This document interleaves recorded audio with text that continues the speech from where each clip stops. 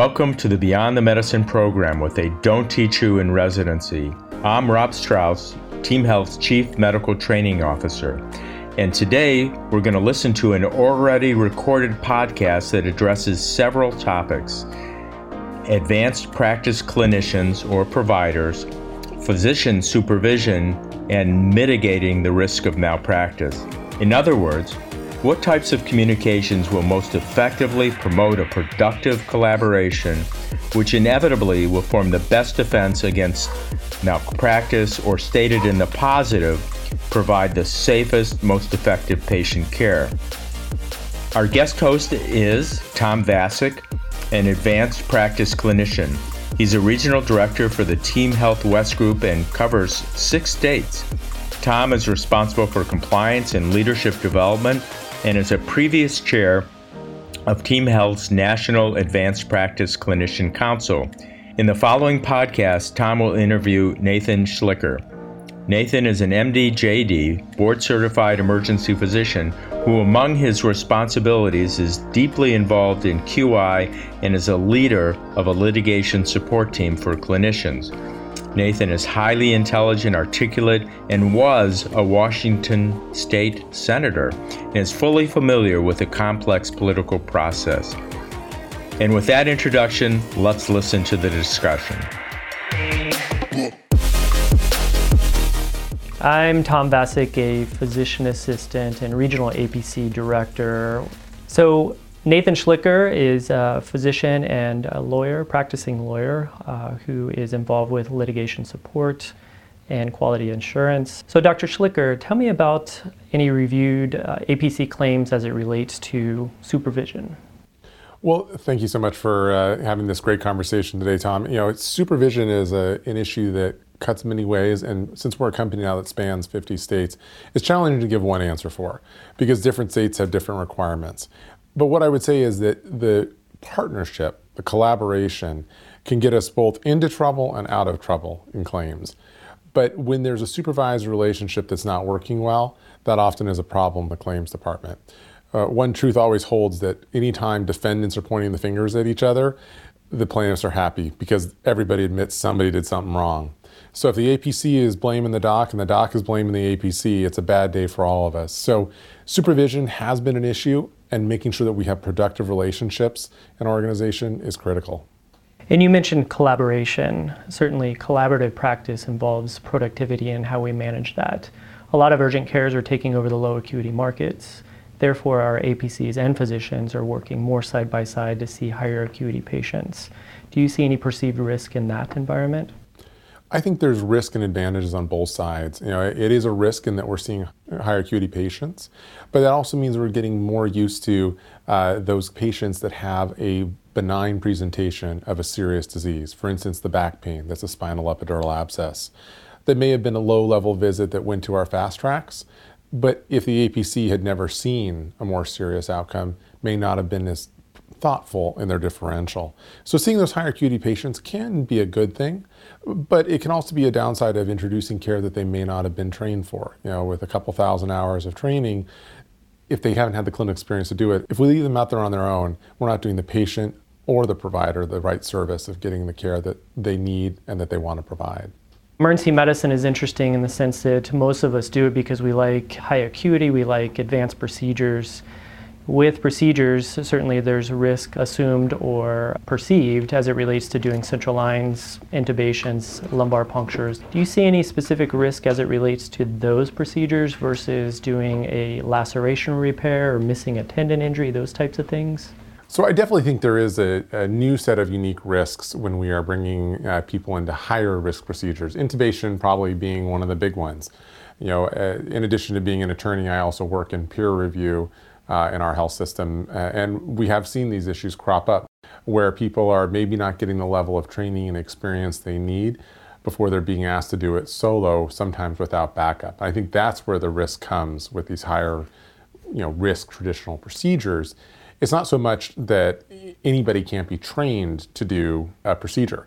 We've got nurses now that are putting in central lines in our health system. So anybody can be trained, but it's making sure that they're properly trained, that they're adequately supported, and that they have the freedom and the self-confidence and the backup that when they hit a case, that they go, this is beyond my experience skill set to be able to, pull the ripcord, get out of there, and get the right help in there. When that doesn't happen, when that collaboration and supervision we're talking about doesn't happen, that's where we start seeing risk really creep in.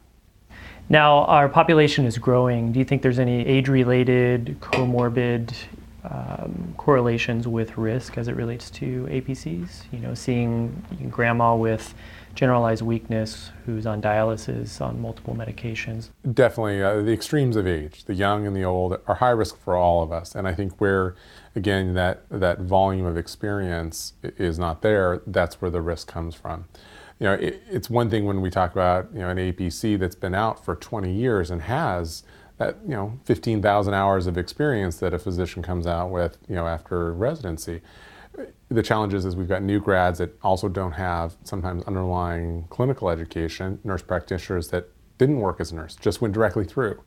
APCs that weren't in the military first and then, went on to BPAs, they don't have that knowledge. And so we can't treat everyone as the same and say that, a 20-year veteran like yourself can handle grandma who's weak and dizzy and knows the massive differential versus a new grad who may never have set foot at the clinical bedside beyond the roughly 400 to 500 hours of clinical experience they got. So I think the extremes of age are a huge risk, but I think they also just open us up to really evaluating what each of us knows and can do.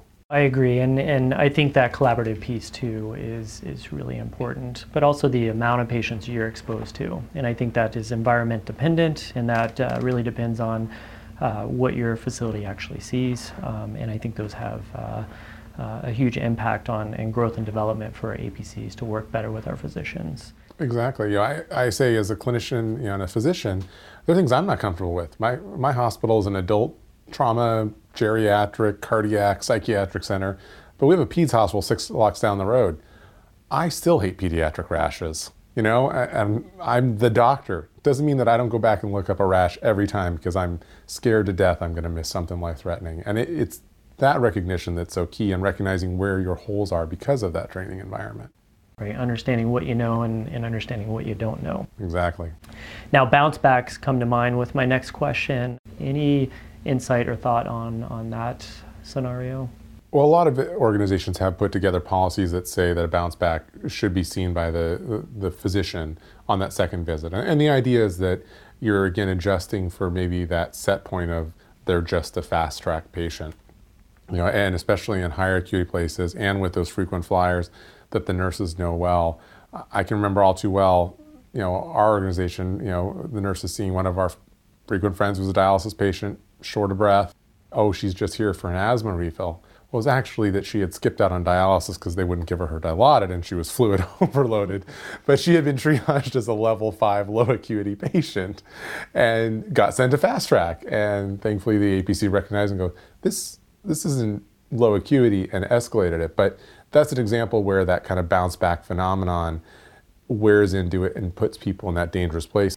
Maybe introduces that opportunity for a check and adjust. Yeah. Now, we mentioned disease processes and process in general, but more on communication, because I think that's really imperative that we are able to understand and trust each other when we're working together. As an APC, how does my communication best promote collaboration or a collaborative effect from you as an attending physician? Is it time-based? Is it content? Is it specific things you're looking for? What builds that degree of trust that you and I have developed over the last many years?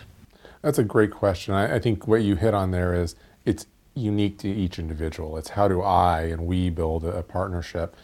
And to me, I think it's, I look at it much like when we have medical students and residents and young attendings. It's the younger you are, the more we want to know that you know what you're thinking of and what you ruled out and why you ruled it out in our relationship, kind of that prove to me you're thinking about the right thing so that the next time you come to me and say, hey, I've just got an ankle sprain in room 4, the x-ray was negative, I'm sending it home.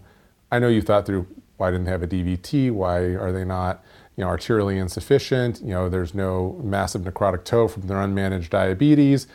Like, I know you've thought through that because we've worked together and you've shown your knowledge and that expertise. So I think that's often what we're looking for in that process. And so brevity is a good thing. The longer we've worked together, because at some point I trust you, rock and roll, let me know when you got a problem because I know what you don't know, back to our earlier conversation. And then the other piece of it, I think, is definitely thinking through and showing that you're owning the patient is another big thing. It's one of those frustrations when, we talk about being, collaborative in a team-based model, but it's, oh, I hit something hard, I don't want to do it. The few times we've run into that, that's having to readjust the expectation that they're your patient. You're actively leading and managing that, and I'm here to partner and work with you, but not to take over when the going gets tough. I'm here to work with you. Right, and I think a degree of having purpose in that role really defines our opportunity to improve over a period of time. Exactly. So, you and I working together, we don't have an issue with access. If I have a question, if it's a timely related question, you go see the patient or you respond, appropriate to, what I'm worried about. Are you familiar from your legal world on any cases where access or timely access to the physician has been an issue as it relates to any sort of litigation? Timely access can be one of those things, again, where I think the procedures are one that comes easily to mind. We've had APCs that were put in a position where they were asked to do high-risk interventions like airways or line placement and didn't have the backup support. And obviously those are timely issues. Once the airway's gone, it's gone. That's put them at risk and had some adverse consequences. I think all of those types of things, and as we expand that book of business that APCs are doing in other service lines as well, OB is another example where certified nurse midwives may not have easy access to an OB attending to be able to do a crash section. All of those types of things where we're leaving them out on the island, I think is definitely a challenge. Yeah. Now, just to kind of sidetrack our conversation more from content, more over form and what we do. So, the risk of getting sued is out there. I think a lot of people have had exposure to lawsuits, whether or not it's directly related to their own clinical care or associated care with an APC that they've worked with. But in any circumstance, if I were to get a complaint from the state or a potential lawsuit, what do I do? Who do I talk to? What steps do I take to kind of work through that? That's a great question. And when you get involved in litigation or a complaint from the state, please don't look at it as you're out there on an island by yourself. And this is one of those tough things because our pride and our anxiety and our fears get in the way and we don't want to pick up the phone and call. But reaching out to the claims department, reaching out to your facility medical director, and getting that process started will help us get the litigation support program moving. And that includes everything from getting you counsel assigned, to getting you stress support with dealing with this, to getting those initial reviews done and getting you set up for success in it. The key thing is act as soon as you know, whether it's the state or a lawsuit. So it's good to know that we have that extra support out there and there's a cascade of events that occur that, allow access to that support.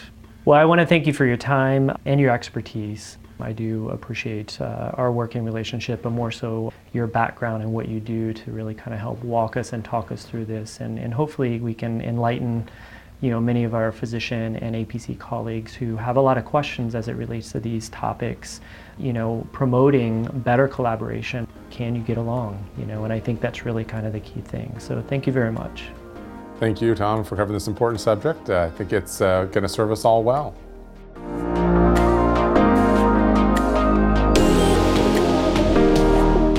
To Tom and Nathan, thank you on behalf of all of us. You've provided valuable information to address a complex relationship. Your discussion recognizes the value of a close partnership between the advanced practice clinician and the physician in a way that promotes both collaboration and patient safety.